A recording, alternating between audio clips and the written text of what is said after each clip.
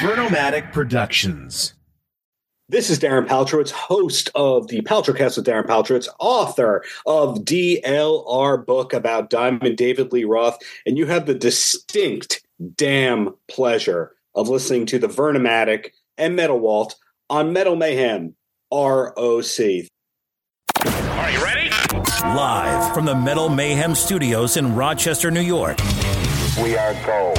We are gold. And heard around the world by metalheads just like you. This is Metal Mayhem ROC. Heavy metal music. Your weekly dose of metal music, interviews, album reviews, news, and more. Want to be part of the show? Send us a message through our website, metalmayhemroc.com, or hit us up on Facebook and Twitter. Search Metal Mayhem ROC, a proud member of the Pantheon podcast team. It's getting nice and heavy. Now, welcome our hosts, John the Vernomatic Verno, and direct from New Jersey, Metal Walt.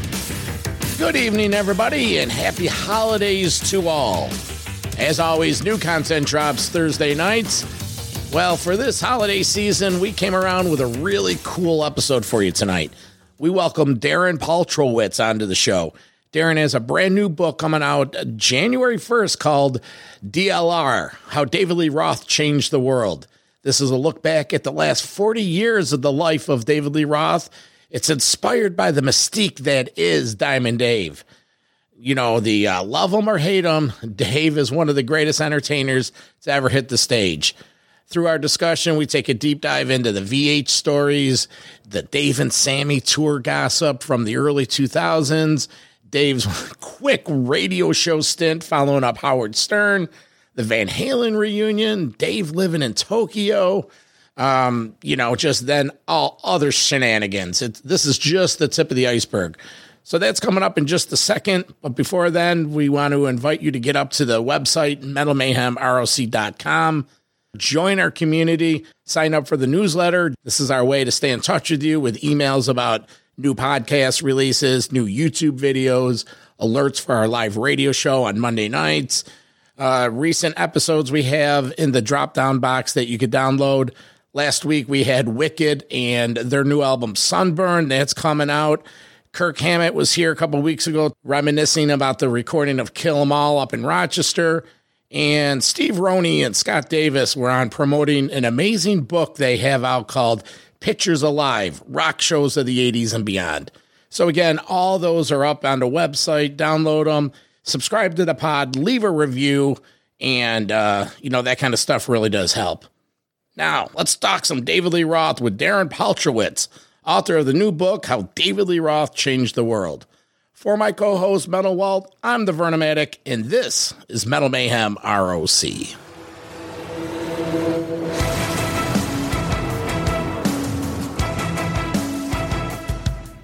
Well, it's Christmas time, and it's the season to give. We have the author from the brand new book that's coming out January 1st, DLR, David Lee Roth, How He Changed the World. Let's welcome to the show, Darren Paltrowitz. Okay. I'll take that introduction. I mean, a pleasure to be here, Vernomatic and Metal Walt. Thank you for having me. And I'm with you guys. Big fan of Van Halen and Diamond Dave himself. Darren, I'd like to introduce you to my partner, Metal Walt. He's down in East Hanover, New Jersey. That's one of the top 1,000 towns in Jersey, right? Absolutely. So, Darren, I'm going to hit you between the eyes with my first question for you. What prompted you to write a book about David Lee Roth? Because this is not some other, just another Van Halen history regurgitated book. I'm a big fan of the weird side of David Lee Roth. Growing up, I'm 53. I lived the lean years of the 90s and the 2000s. I probably know just as much as you, but why? Why not? That would be the David Lee Roth correct answer. You have to get the contrarian thing. Why did you do that? Why wouldn't you do that? But long story short, I've been doing a lot of interviews because I do junkets 5-6 days a week. And just to amuse myself, like throwing in Van Halen questions. And then before long, I realized between that and interviewing people who played with Roth, worked with Roth in different capacities, hey, I think I got a book here. So I started compiling it, showed it to some literary agents, and one of them, and it only takes one literary agent to sell a book. One of them went, you got a book. You just got to put together this proposal.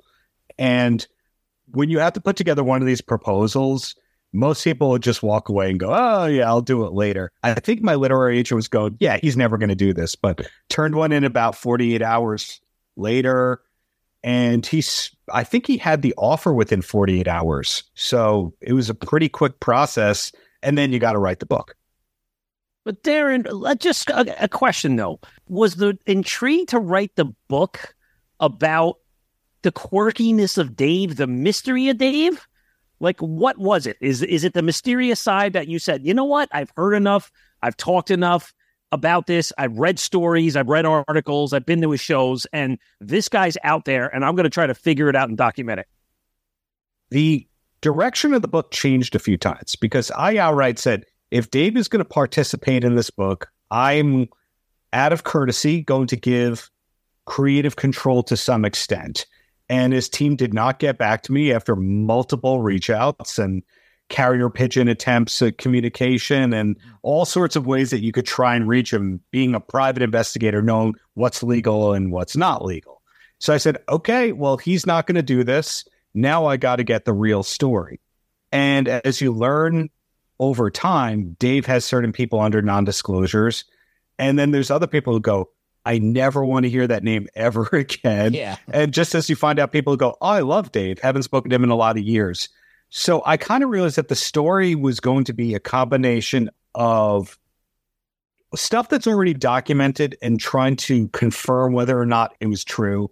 And then also getting some of these people who haven't told their stories to tell their side of it and realizing it's not a black and white story. It's definitely the gray, the in-between. Does that make sense? It totally makes sense. I was going to ask you, what does this book bring that hasn't been documented? As a Van Halen fan, we know a lot of these stories, but what I really enjoyed was when you started getting granular, when you started talking to the second and third soundboard tech from the Dave and Sammy tour and started really pulling the layers back. I think at times Dave gets a bad rap for being uncooperative, where in actuality it's calculated. I have a lot of notes. Let's get right into it. The meat and the potatoes. Some of my talking points that Sam and Dave tour from 2002. Okay. I remember up here in Rochester, we had a scheduled date for Syracuse. And okay. I remember that the last two dates of the tour were canceled after the Jones Beach, Long Island show and the New York City, I think it was the VMAs. Can you comment on that? You have any info on why those last two dates were canceled? And is the rumor true that the tour just imploded by that point? Sam had enough. Now, I'm not sure about the Jones Beach show. I thought that one skipped Jones Beach and did PNC Bank Arts in Jersey, which is basically the Jones Beach of Jersey. Yeah. It's one of those Live Nation venues where it has the lawn and holds, 10 to 15,000 people, and it gets mostly the same shows as Jones Beach. But long story short, the tour did implode. I think I did include in the book that, according to a few people, it was supposed to be like an 18-month run. It was supposed to go to Europe and Japan, maybe future legs of that tour. And Sam is who pulled the plug on it. Sam has commented nonstop about this tour. Dave has never said much publicly about it. When you call Dave difficult, 9 times out of 10, maybe 99 times out of 100, he doesn't even address it. You'll see some interviews like the one he did on Adam Carolla where he goes, yeah, I'm a head case. Who isn't? He'll talk about being in therapy. But if you notice, it's Sam who's thrown all the barbs about Dave being difficult on this tour, not vice versa. Maybe Dave was, quote, difficult because he wasn't playing Sammy's game. He didn't want to go out and sing on stage and do a Michael Anthony, Sammy, you really got me. He didn't want to do these joint press conferences. Dave's calculated, and he wasn't there to make it a four-fronted show. I was at the Camden, New Jersey show, and I remember that tour very well. And what was cool about it from the fans, it was the tension, right? Because they were trading off on who was going to headline each night. I mean, these guys are two egomaniacs, right? And as something as small as to the average fan, what difference does it make whether you go on at 7:30 or 9:15? But to those guys, it's a problem, right? It's like Dave is probably like, motherfucker, I get to close this show. Who knows if they're picking favorites, right? And, and that kind of thing. And I do remember back in that press time, there was, of course, the chatter of will they join each other on the end of whoever's closing set, maybe to do a couple of Van Halen songs. And I don't think that ever happened to my knowledge. It did not happen. I'm sorry to rudely interrupt you. That'll be the first of many times, Walt. But I think these days we're used to seeing tours like Chicago, Earth, Wind, and Fire, whoever Chicago tours with, where the end of the night that band comes out. Or this New Kids on the Block tour, the mixtape tour, where they're performing the hits with the people. Bret Michaels is doing that on the Party Rock. Nope, not Sam and Dave. Sam and Dave is literally Sam does this time, Dave does this time, or vice versa. And that's what that was. But I think knowing what we know now about the concert industry, we would go, there is a way for them to do some kind of a joint set. It would be the norm for bands that like each other. So many of the tours I saw at Jones Beach this summer, they brought out somebody from the prior act and or they talked lovingly about the other act as part of their forced banter between songs. I mean, just look what happened a couple of weeks ago when the press comes out about the Sam, Mikey, Joe Satriani, Bonham tour, and we're led to believe Dave is going to be invited up to guest, and then Sam says, "No, fuck that. That's not what I actually said. I don't want that motherfucker there." Basically, what he said, and it goes back to 2002, 20 years ago. It's the same shit. Yeah, I'm sure. Knowing what I know, which is not even 30% of the story, because I don't think that any of us really know everything that happened. I think a lot of things have been taken to the grave and or to the NDA that cannot be revoked. Mm-hmm. That aside, they had differences before 2002, those two guys. And I think us as people who work normal jobs would probably hear, okay, so what did Sammy do to you? How is that an issue? I think we would hear these grown-up quote unquote problems and go, dude, that's crazy. You got to be an adult here. I think DLR called Sammy's bluff. I think 100%. He called his bluff and goes, yeah, sure. Let's get it on. I side with DLR when it comes to the Van Halen just because of the music. I like the music more. Going back to that Sam and Dave tour, you mentioned in the book that this really was, rumor has it, was a precursor to a like the kitchen sink tour back then. Yes, it really was. And I've heard different things. I think my source on that was Doug Short, who has since passed, unfortunately, but he was a tour manager and sound man for Dave. He'd also worked for Prince. Doug Short, really popular guy amongst crew people. So he told me some stuff. Jesse Harms, who was Sammy's keyboardist in that era, who had actually also played on Eat 'Em and Smile, who, if rumors serve correct, was offered the job before Brett Tuggle to be Dave's keyboardist. He remembered some stuff. And a lot of these things are very different from what Sammy has said in his book, in interviews, etc. But we usually only get Sammy's opinion on these things. So these people have hinted at, this was supposed to be the non-Halen tour. Then maybe it could have been a precursor to this or that. But I look at it and it's going, this was Dave's public job interview to rejoin Van Halen. That's what I think it was, to show everyone, hey, I'm ready, you guys. I'm still in shape. I can still sing these songs. I could do the tour. Because you got to remember, too, like the tables turned for these two guys, right? Dave was all the rage up until 84.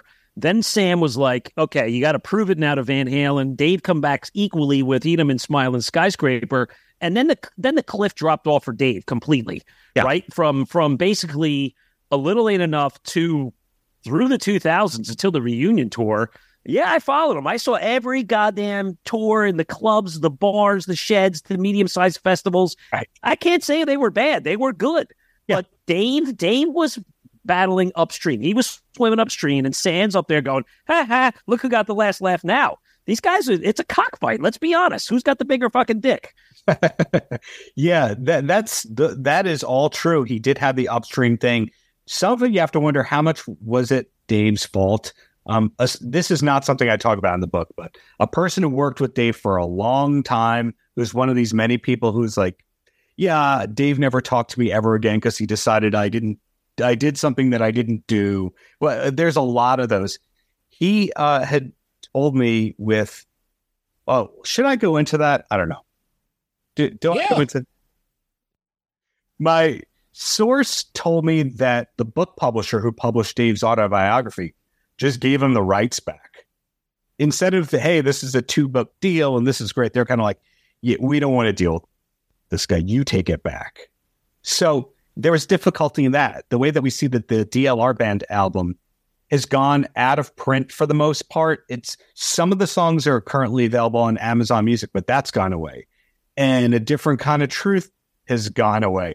Yeah. Sometimes you wonder, is there a strategy or is he pretending like there's a strategy, you know?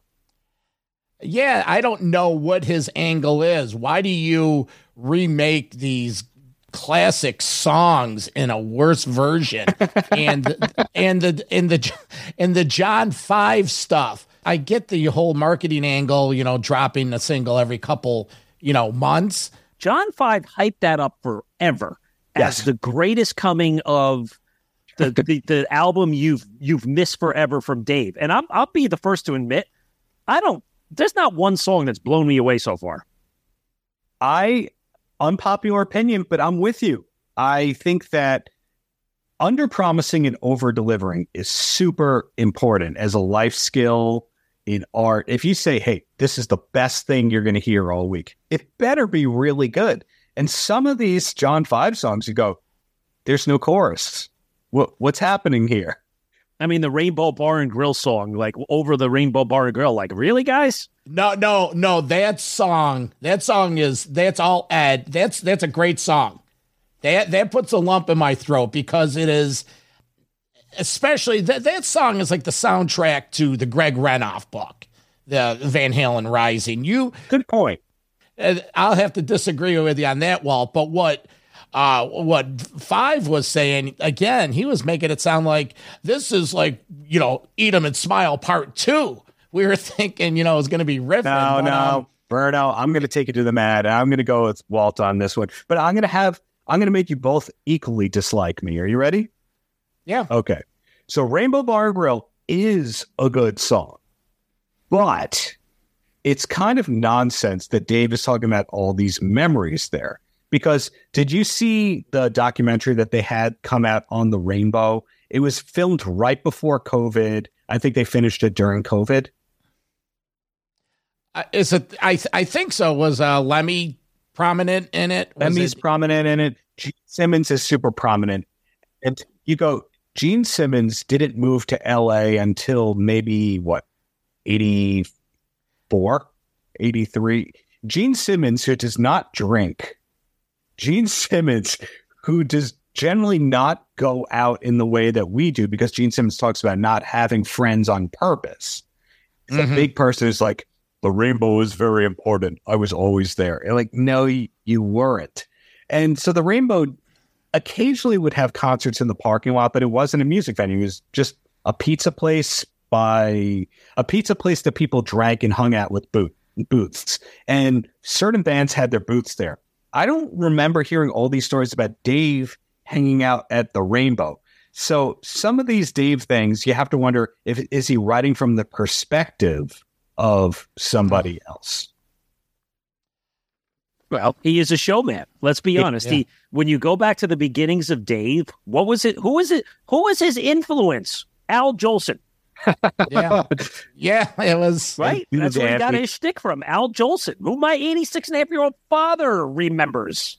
And Jim Dandy from Black Oak, Arkansas. And you could argue Motown and soul singers. Ohio players. And, like he said, when he came over from Indiana, he's in Pasadena, he went to school with all the black kids. He was, that's where he got his jive. And just the ripping off of Jim Dandy. I mean, all the way down to like the Fair Warning stage gear. It's blatantly big Jim Dandy, Black Oak, Arkansas. We're going to take a quick break. And when we come back, we're going to talk about Van Halen. that South American tour in 82 and 83, the No Monk book, and exactly how tight was Eddie Van Halen and Gene Simmons. We'll be right back with Darren Paltrowitz in his new book, How David Lee Roth Changed the World. Metal Mayhem ROC. I'm Metalhead. Metal Mayhem ROC is the home for metal from the very beginnings. This is James DeBerre from Hellstar. You're listening to Burn-O-Matic. Dave Overkill from the Cleveland band Destructor. Hey, Dave, how are you?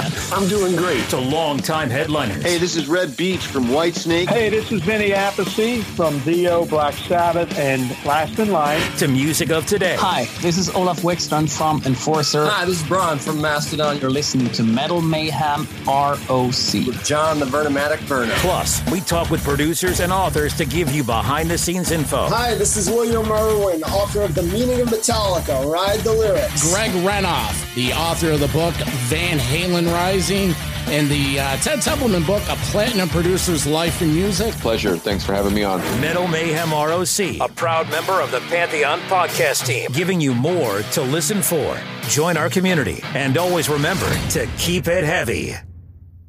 Hello, Pantheon podcast listeners. Christian Swain here to tell you more about my experience with Raycon earbuds.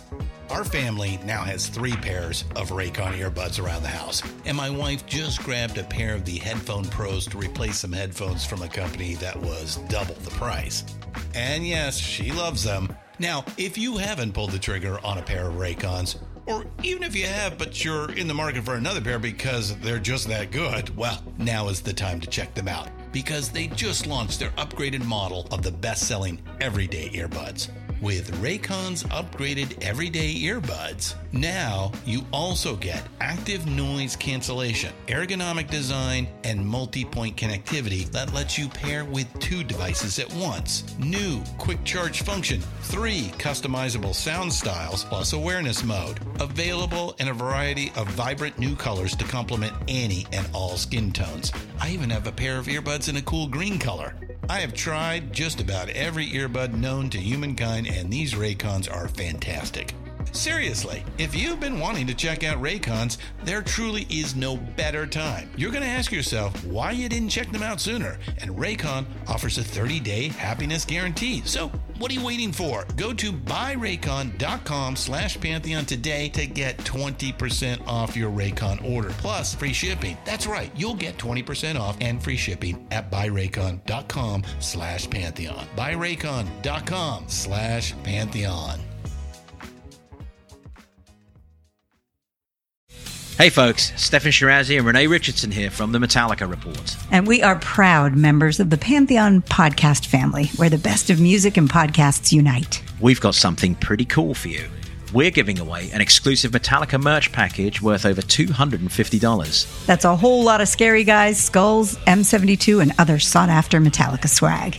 And we've made it easy for you to win. Follow and share the Metallica Report, and you're in the game. Go to pantheonpodcast.com/Metallica, enter your email, and hit that button to be entered to win.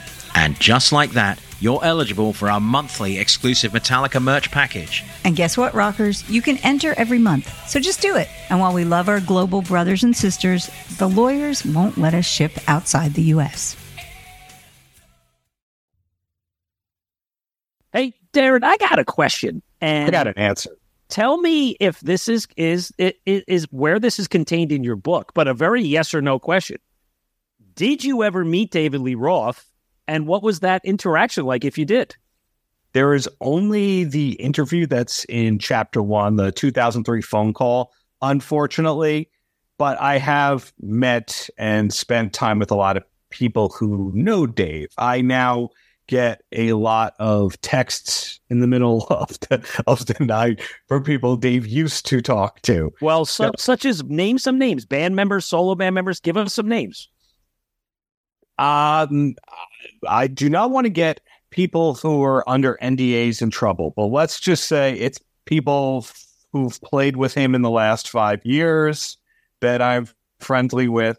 And the book has conversations with from people from every era of Dave's life. So I have an interview, which I believe is in the first chapter, with Dave's cousin, Jack, who is a prominent doctor in the Houston area, who gave me a rundown on the family tree. then some of the early chapters have talks with Dave Jellison. He was the original or maybe the second bassist in Rat, who was supposed to assistant direct Crazy from the Heat. So some of the times I'd be like, Dave, I have a question that only you would have because you were there from Diver Down till the beginning of Skyscraper. Did this happen? Then there's certain things that I go, okay, this happened in this year. I need my Dave Whisperer from this era. Okay, this was an early 2000s one. I'm going to that person. Okay, this was a late 2000s one. So pretty much the book is a lot of different Dave Whisperers from different eras. And some of the people are not under NDAs and will happily talk to me if I have a question, like Linda, who is Dave's EMT teacher. Linda's the nicest. And Doug Short, who I mentioned before, who passed, who was the tour manager, he would answer questions about different things. And does that answer your question? Did I get way off, Walt? No, just curious about, who were you speaking to and who the sources were. And, again, it's nice that, like you said early up front, it's almost like private investigation work, validating, is this true or is it bullshit? Sure. Or is it factual? Well, Darren's a licensed private investigator. Right. For better or for worse, I am, and that's the day job. So what happened with, writing this book is you would think you had the full story, and then you talk to somebody else and go, oh, you spoke to that guy? Nope. And there are certain people who would go, oh, yeah, Noel Monk's book, total work of fiction. And you go, tell me more. And there's other people going, you can't record this. I'll tell you this. And so the book, I had to keep in mind that everything was taken in with a grain of salt. But if you hear something enough times from enough people who are around different eras of Dave, you go, how can this not be true? And if this isn't true, don't sue me, sue the publisher. They published it. I do have a quick comment on that Noel Monk book because I've listened to it many times. And the one thing I've always thought to myself was, it's a great story, but no one has come forward to say, well, that didn't happen. That didn't happen. The closest there was the story about when Van Halen and Dave and Eddie got in that cake fight with Steve Perry of Journey. And they splattered him with a cake, and supposedly Steve Perry started crying.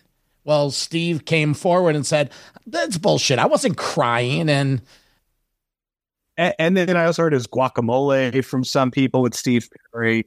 But with Noel's commentary, one of the people I've now mentioned like 18 times, Dave Jellison, who I hope I haven't taken him out of his anonymous career, is a huge commercial director, huge marketing guy. In other words, David Lee Roth would be like the 20th footnote on his credits at this point in time. It's not Dave Jellison, parentheses, Rat, David Lee Roth. It's not like that at all. So I asked him, I'm pretty sure this was on the record-ish, but I don't know if I put it in there, about Noel's book. And he said, well, one thing that Noel says in the book that's totally incorrect, and again, Dave was a crew member 82, 83, 84, that kind of thing, was Noel was talking about how the South America tour was the band firing all cylinders and at their peak. And Dave's going, no, everything was absolutely a mess behind the scenes. The specific kind of drugs allegedly the band wanted were not available down there. The exchange rate of currency was insane, so people could buy other drugs very crazily. Some girlfriends were around, some girlfriends were not around. Not everybody was getting along. People throwing things at the stage. I don't know if it's one of the shows you can watch on YouTube, but Big Ed had his hands full with security beyond the drugs, beyond the women, beyond the infighting, beyond everyone being tired. But Noel Monk, and I admit, I own Noel's book. I started reading it. I didn't finish it. If I've misquoted, I apologize. And if I'm wrong, I'm wrong. But what I've heard is he talks about that tour being great. I know the timeline, and Diver Down, they were turning the corner on the bad relations. Ed was building the studio. They were imploding. And, they didn't travel well together. I still don't even know why they went down to South America. There was a short tour. I'm sure there was money involved, and Dave the Adventurer wanted to do that, because I find that Dave wants to do things if it has to check one or both of these boxes. It pays a lot of money, or it's a bucket list thing. That's everything. So if you went, hey, Dave, I'll give you $2,500 to do this, he'd go, no.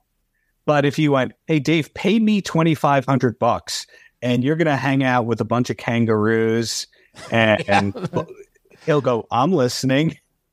That's what you said in the book. Dave quoted as, I have the money. I want the adventure. I want to go do something fun. And it just so happened that he was the lead singer of Van Halen.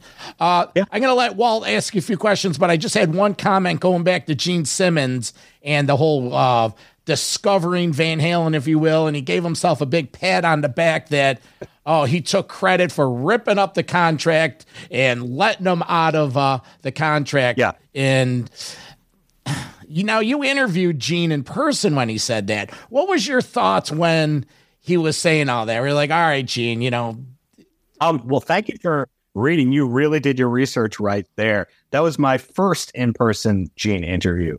I, for the record, like Gene a lot. I think it's a wrestling persona. This whole hateable character. He's like classy Freddie Blassie in some kind of way. But I would believe that he did that with the contract. But what I don't think the timeline fully makes sense, because he produces supposedly, and Walt, help me if I've gotten anything out of sequence here. This is what I believe happened. Paul Stanley saw Van Halen at some club, told Gene to come back. Gene comes back. Gene becomes the aggressor who's going to sell them to the world, because at that time, Gene and Paul were trying to bring bands to Casablanca that they could produce and all that. And some of them, like New England was, I think, one of them, and Angel. Stars, Angel, was it? Stars and Angel, yep. Okay, so he did that, and that was the first of maybe 4 times where Gene went, I'm going to produce and sign bands that I take the publishing of. So I think that Van Halen was one of those for him. Now, he walked away from them that he didn't, in a way that he did not for all the other bands. In other words, I don't think he went, hey, House of Lords, here's your masters back. Yeah, no. Well, Bill Aucoin passed on him. Gene brought Van Halen to New York. Yes. They did the Zero demo, brought it up to Aucoin, and Bill passed on them. And at that point, it was like 76, 77. It was 76, and, Gene had to get back to his day job. He's like, well, if Coin isn't going to grab him. So, yes, he let him out of the contract, but it was more after the fact. I think he's taking credit for it. It's like, I was the bigger man, and, I let him out of their contract. And those in the industry would say, oh, you did a stupid thing. But okay, so that's the first part of it. Then the next part is, in that same interview with Gene, he was pushing the Gene Simmons vault at that time, and he was saying Alex and Eddie played on 2 songs on this. And if the lore is correct, Ace Frehley learned the solo for Christine 16 from what Eddie did on the demo. I didn't buy the $2,000 vault to verify that. I didn't scrape through YouTube to listen to that. Condolences to anyone who did. But that continued. Then Gene tells these stories about how he ran into Eddie in Long Beach, California, and Eddie drove him home from a thing. So it makes it seem like it's this long-term friendship. But and then there's also the story that Eddie came crying to him out of frustration with Dave, and he wanted Ace's job in Kiss, and Gene talked him out of it. So I don't know if it's the kind of thing where, how you tell the story once and it goes over well, so you tell it again, but you cut the filler, and then the next time you cut the filler, and next time you cut the filler, and then you have this perfect 5-minute thing with paused beats. Is that what Gene has been doing about Van Halen, or? Oh, well, yeah. Well, the story you talk about, he went to go see Van Halen at the Forum 1980 tour, and he saw this show. And then after the show, supposedly Eddie drove him home in his Jeep with no roof. And Gene's telling the story that he's holding on for dear life, and Eddie's just driving real fast. And to expand on what you're talking about, Gene and Eddie have this long relationship. Whenever he's in LA, they hang out, and it's okay. Logical question. This is me wearing my investigator hat. How did Gene get to the show if Eddie drove him home? Well, he probably took a limo or something. Oh, so the limo left? Okay, then part 2 here. Long Beach is not that close to Malibu, where I believe Ed was living at that point. Maybe Gene was in Sherman Oaks. LA people are really insane when it comes to, I'm not going to the Valley today. I'm not going over that. That's an extra 40 minutes of traffic. LA people grudgingly will go anywhere that's more than 15 minutes away. We read the same book. I heard that, it's Gene. And I love Gene, and I am a Kiss fan. I grew up on them. They were my gateway band. And yes, that's a good point. They're a gateway band for me too. Now, Walt, same deal for you. Was Kiss the gateway to Van Halen? I would, I could see that. Sure. I don't know if I have an opinion on that, but I'll say yes. I'm too young for that to have been the case, but I would get anyone who used Kiss as a gateway band to other bands, because Kiss was not heavy, despite the image. Musically, Kiss was not heavy. Kiss was like a soul R&B band that happened to get loud at times. And you could also say the same thing about Van Halen. Van Halen was not heavy, aside from a handful of songs. Loss of Control, things like that. They weren't a heavy band, but for some reason they're forever called a hard rock or a metal band or something. A rock and roll band, that's it. Yeah. Van Halen is high-velocity folk music. That's what Dave used to always say. Speaking of cliche Dave statements, right? And I think we all had an interest in them, and it was, at least for me, seeing the California Girls video, going back before that, Hot for Teacher, right? There was a whole second career of Dave that was like a comedian. I don't feel tardy, and then you get the Yankee Rose video, give me a bottle of anything and a glazed donut to go. And I remember going to these shows, Eat 'em and Smile, at the Meadowlands Arena, and he comes out and the second song, Panama, and he puts his arms out and he holds it there for 2 minutes and he goes, "Look at all the people here tonight." Yeah. And on and on and on. There was a famous show I was at in the late 90s down in St. Petersburg, Florida, where a fan threw a piece of ice, hit him in the eye. He had to stop the show, restart the song, and later he got into this stick, and he ended up talking about how this show was a Niagara of Viagra. So, Darren, in your discussions, is Dave as creative as he makes himself to be, or does he have this team of people drawing up these blueprints for tour phrases? You're so sweet you can shit sugar, looking at the fake girl in the crowd every night talking to the fake one. Is he really just a showman delivering, or is he really creative? Complex answer to that. I think on one hand, he's borrowed from the best and he's refined like an editor or a curator would. So credit goes to that. I think at different times, he's had people on his team looking out for him to find him stuff. And at the same time, he is a seeker and a curious guy. So one story, without giving too much away, that's in the book is I interviewed Melissa Elena Reiner. You see her playing violin during the No Holds Barbecue home video, whatever you want to call it. It's not a documentary. It's not sketch comedy. It's something. And she told me that, I said, "So when's the last time you heard from Dave?"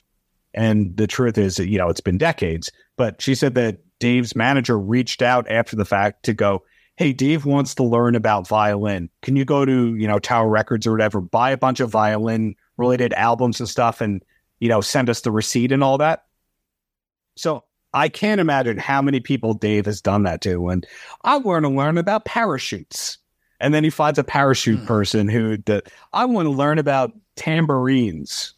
Find me a good tambourine album. And that way, when he's doing these interviews like Joe Rogan, he hears a buzzword and then he can chip in to the conversation like, "Well, did you know that Baccarat was invented by the Mayans?" And that's Dave's MO. I know more than you. I'm going to show you how I know more than you, and I'm going to make it entertaining. It's just enough about a lot of stuff too.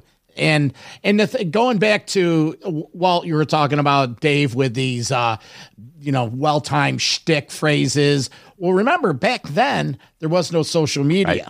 there wasn't anything. So he could get away with saying something in Chicago and doing it again in Boston, and the same, I'm going to F your girlfriend after the show, pal, or, look at all the people here tonight. And that, I'm curious, Darren, in your, again, discussions, research, right? Dave goes through this period where, he takes over for Howard Stern as the morning DJ. And I'm not going to lie, I was excited. I was there on day one on that Monday morning at 7, 8 a.m. and turned it on.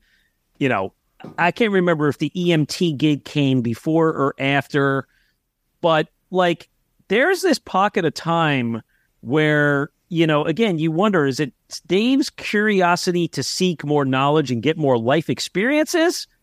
Or did he need the money? I don't know. Again, I go back to the 90s and 2000s. His shows were great, but he was just ripping off the Atomic Punks. He was stealing their guitar players.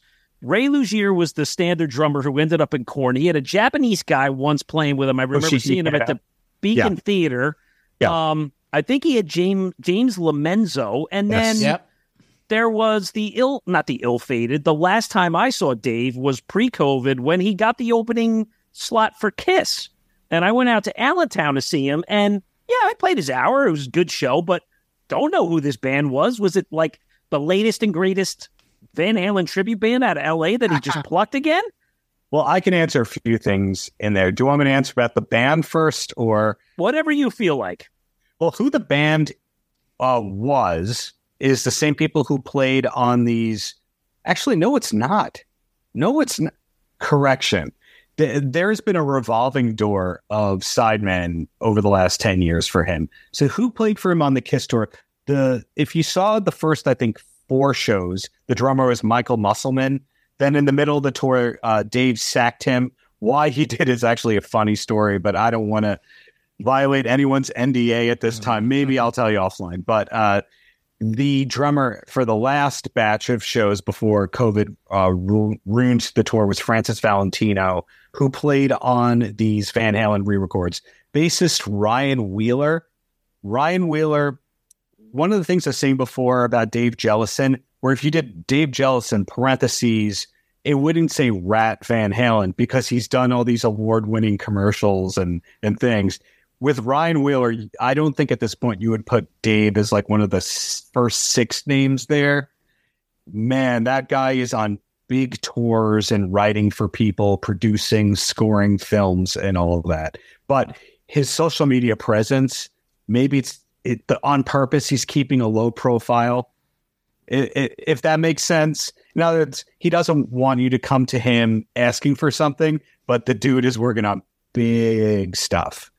The guitarist Al Estrada was a Van Halen tribute band guy, not Atomic Punks. Not sure which one he's from, though. I think a Vegas one, maybe. But did Dave pluck these guys? Did Dave pay these guys? Did these guys come in the cheap? Was Dave at this stage of his career? Does he need money? I just think of these things, A few things. When Dave hires you, he pays you very well. I've never heard of him cheaping out on somebody. Dave takes care of you, but in turn, you're Dave's. So whether he uses you nonstop or barely, that comes with the great payday to be expected. So he's very generous on that end. In terms of the band, I think they cast themselves. Before Al Estrada was on guitar, it was a revolving door for that guitar spot. So for a little while, there was this guy named Chris Griotti. And if you eventually Google Chris Griotti and you did parentheses, Chris Griotti, parentheses, I think Dave, if he appeared, would be the 24th name down the parentheses, because Chris is writing and producing hits for so many people. And Dave did this public dress rehearsal thing for friends and family. And that was the photo shoot. They did it. And then he sacked half the band. So you'll look closely in some of the photos. It's only 3 or 4 photos that kind of get looped in this video thing. You see Brett Tuggle playing guitar in it. Tuggle was in the band, the music director. They got sacked.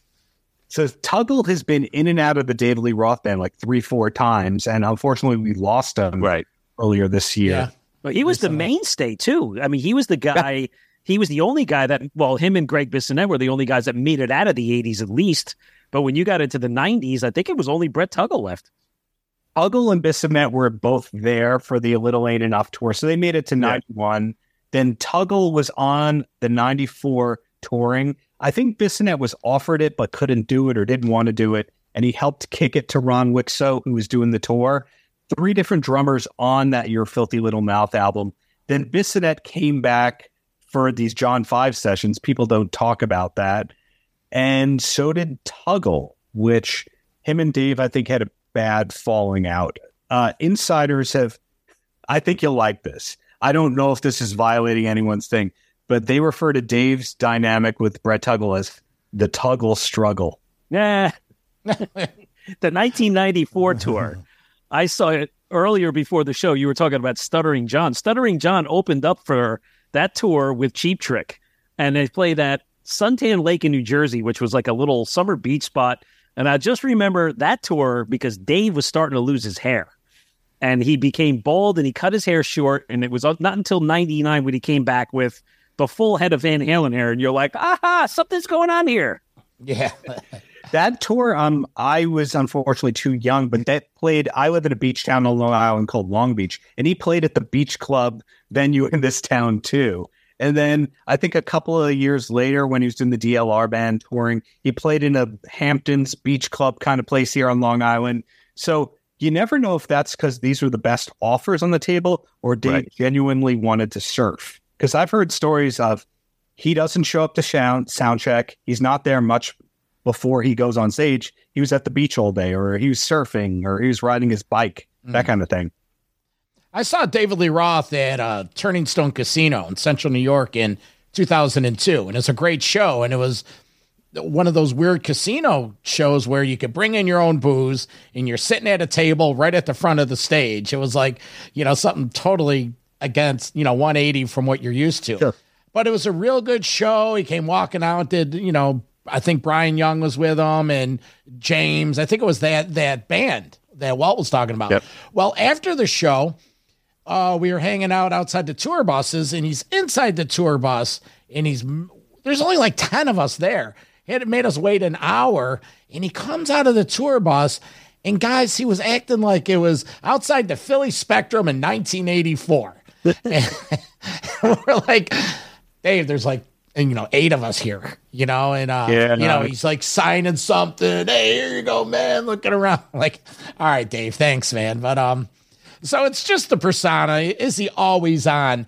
And let's jump into some of the EMT days. You mentioned a little while ago, he was very fond of those EMT people. In the book, you mentioned that he got recertified recently, but he always took care of those crews with tickets and all access and sent them to the different boroughs. What can you share about the EMT days and the DJing, more of the DJ issue? Why did that fizzle out? And just comment on that. So the EMT thing Walt had mentioned before, that started before the radio show. The radio show launched in January 2006. They'd done the test shows in the months before that. So really 2005 is when that started. And the EMT stuff predates. There was this period of early 2000s where like Dave has kind of always gone between New York and LA. He's always had homes in both places, but it's obvious that he's in one place more. In early 2000s, he was all over New York and people were spotting him. Bert Kreischer has told the story about like a pre-fame Bert Kreischer, Dave recognizing him from a Rolling Stone article. And it's just, which goes with the whole thing. Dave just reads a lot and he remembers faces and he remembers anything allegedly that's ever said about him as the story goes. But there's plenty of cases where we know he didn't invent Eddie Van Halen's, Frankenstrat. Anyway, there's all these stories are in New York. Oh, Dave was here. We saw Dave here. I was talking to Walter Schreifels, he was the singer of Quicksand and Rival Schools and Gorilla Biscuits. He was in as well. And he's like, oh yeah, these guys at Ludlow Guitars, they used to see Dave all the time. So everyone used to see him. I heard that his apartment when you look down the mail slot thing and the names, it said DLR on it. So he was just in the community of the Lower East Side of Chinatown border, but he also had his place in Midtown and then also had his place in Financial District. He had allegedly 3 homes in New York City at the same time that is going between and the radio station. Now, why didn't the radio station work out?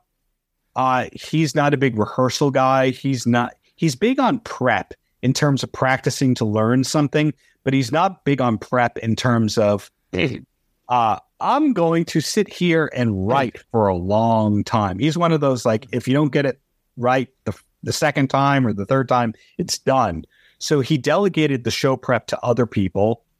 He didn't want to do rehearsal kind of stuff. And then on the other side of things, management was going, well, Howard Stern left K-Rock with these numbers. Dave has sold X number of million of albums, so we're going to be starting at these numbers. And they didn't really give Dave the chance to be Dave. They didn't want him to, quote, play ethnic music because, Dave is big on dance remixes and world music and all that. They did want him to interview. They didn't want him to do this. Supposedly, they had different ideas of what the studio should look like, who should be on the show. They weren't giving him great help with booking guests. So it was kind of like going, well, this guy's famous. He'll have a following.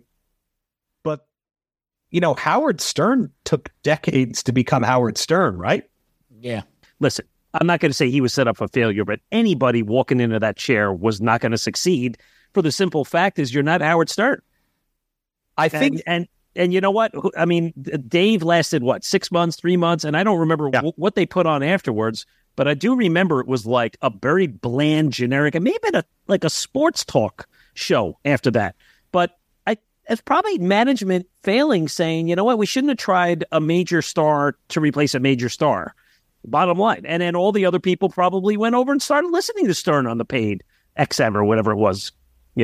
I'm a big Howard Stern fan. Through maybe 2008, 2010, somewhere around there. And one of the things that made Howard Stern great was the Whack Pack, his extension of personalities. Because at a certain point, you realize Howard's not really saying much. He just curates, okay, that's a joke writer, that's a freak, that's another freak, that's a very attractive lady, that's a famous person. You put them all in a room, and just magic happens if it's the right personalities. So Dave was kind of trying to do that with his show by having Brian Young playing in and out of commercials on guitar, having his security guard Animal sitting in. Animal, before bodyguarding for Dave, did it for Eazy-E and Bone Thugs and Harmony. So Animal has stories to tell. Linda, the EMT teacher that I mentioned before, who was briefly also his personal assistant, Linda would sit in on stuff. Hutch, who I interviewed for the book, John Hutchinson, retired radio producer, he was in the room. So you had these interesting people. I don't remember if Matt Pincus's manager was a regular on-air person. Haven't listened in a while to those shows, which are still on YouTube. But I think that they were expecting immediately a Howard Stern replacement instead of realizing Howard didn't start out with Stuttering John and Beetlejuice and Gary the Conqueror and Tan Mom. All those things came later over time.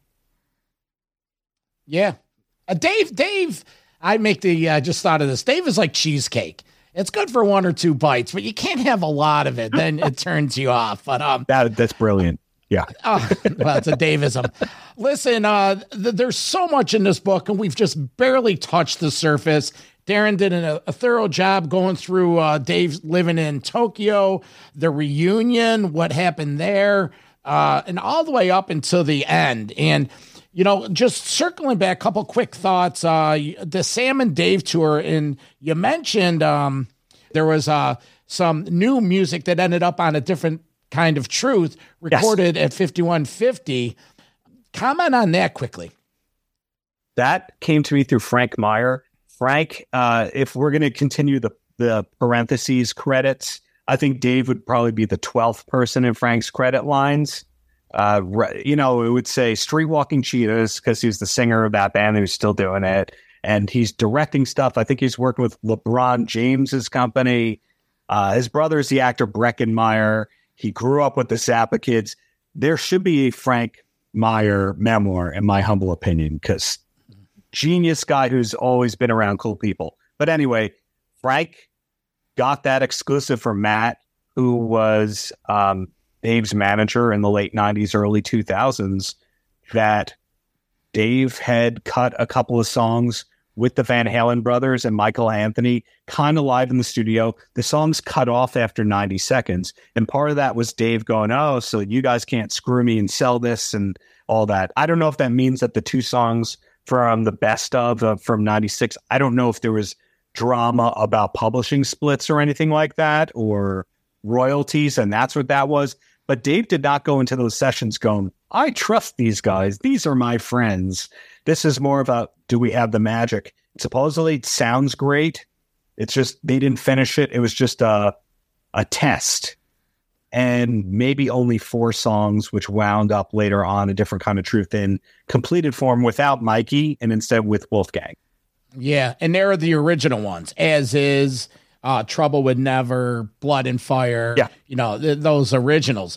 About a year and a half ago, we had a chance to do a 2-parter with Andrew Bennett. Oh, yeah. That had and that book, that was a different period, but they did touch on sort of when Dave came back in the band, and that was just basically Wolfgang's doing. They were just jamming, and Wolfie really said to Ed, we should get Dave back, and Ed nonchalantly, well, here's his number, give him a call. And as the story goes, Wolfie called Mr. Lee Roth, and then Dave came back down. He went to the studio with his microphone and a little case, and turned into a 12-year reunion. So thank the Lord that one happened, as opposed to, because Eddie was open to collaborating at that point. That's the same era where he jammed with Fred Durst, and that's the same era where he did that porn soundtrack. Thank God that was what Wolfie said he should do. Thank God for Wolfie. So if Wolfie said, you really should join this Dexy's Midnight Runners reunion, that would be the great move, Dad. We could have been subjected to other stuff. Everyone gives Wolf a hard time, but he was just a kid, and he performed. I saw all those tours multiple times, and guy's a hell of a talent.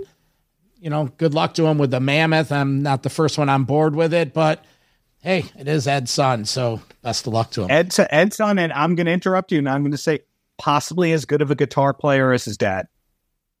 Oh, those Hawking gigs were fantastic. Yeah. With him ripping those.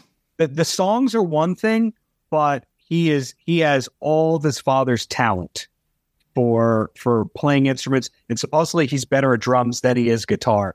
So I have a feeling that we have not seen everything to come from Wolfie, that you may eventually get your Van Halen tribute or your Van Halen sounding stuff that's inspired. I'd say the chapter's not closed yet.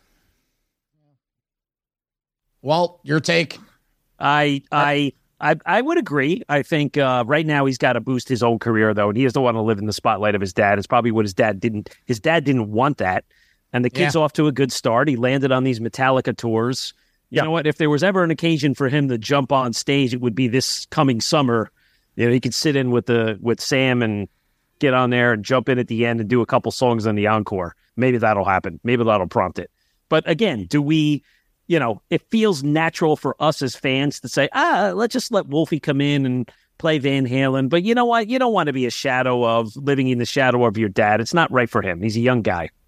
No, and we've seen, AJ Croce, who does the Jim Croce thing. That's great. We've seen people who eventually go, okay, I want to give everyone the tribute that my father or mother or brother deserved. The Edgar Winter, Johnny Winter tribute. Yeah. Never say never with a good tribute. So, you know what? Throw in a song at the end of your headlining show. Do a Van Halen song or two at the end as an encore. Or that. But Verno, I've interrupted you so many damn times. So back to you, buddy. No, I'm just this is a precursor for part 2, and we'll get into it even more. But hey, Darren, where can people find you, your product? Plug yourself, man. Thank you. so much for having me. Thank you guys for reading, doing all the research, etc. I'm at Paltrowitz, like Gwyneth Paltrow with an ITZ at the end. On most of the social media. My show, The Paltrowcast with Darren Paltrowitz, it's on 150 channels, plus OTT stuff, like Local Now, which Byron Allen owns. You got to say Byron Allen's name a lot if you want your traffic to grow. Say Byron Allen, say Van Halen, your traffic grows. But there's that stuff. There's the DLR cast, which I host with Steve Roth. Usually put out 1 or 2 episodes a month.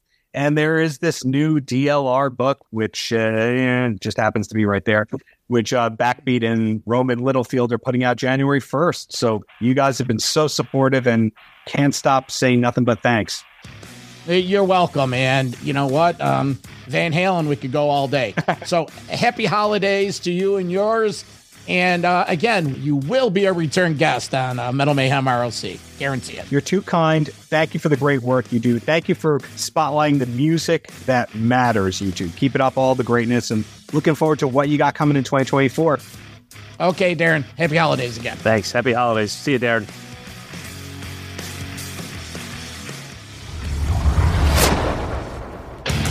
Metal for life. Thank you for listening to Metal Mayhem ROC. Check out our website at metalmayhemroc.com for information on podcasts, archives, links to all our live radio shows, and all sorts of info. Please like, follow, and share with everyone, even your non-metal friends. And always remember to keep it heavy. It's NFL draft season, and that means it's time to start thinking about fantasy football. FantasyPoints.com features industry-leading experts and prognosticators using proprietary hand-charted data to help you score more fantasy points. FantasyPoints.com is the place to go for whatever kind of fantasy football you play. Whether you play fantasy football, daily fantasy sports, or do a little bit of everything, Fantasy Points has the meticulously researched content to guide you to victory. And why wait for the fall? Fantasy Points also covers the new spring football league, the UFL. Join the guru, John Hansen, Scott Barrett, Joe Dolan, and other massive names in the fantasy football universe with an exclusive offer. Use code Pantheon for 15% off any Fantasy Points package, including the all-in package, with access to every article, tool, and data nugget that Fantasy Points has to offer. That's FantasyPoints.com and code Pantheon for 15% off at Fantasy Points. FantasyPoints.com, code Pantheon. Score more fantasy points.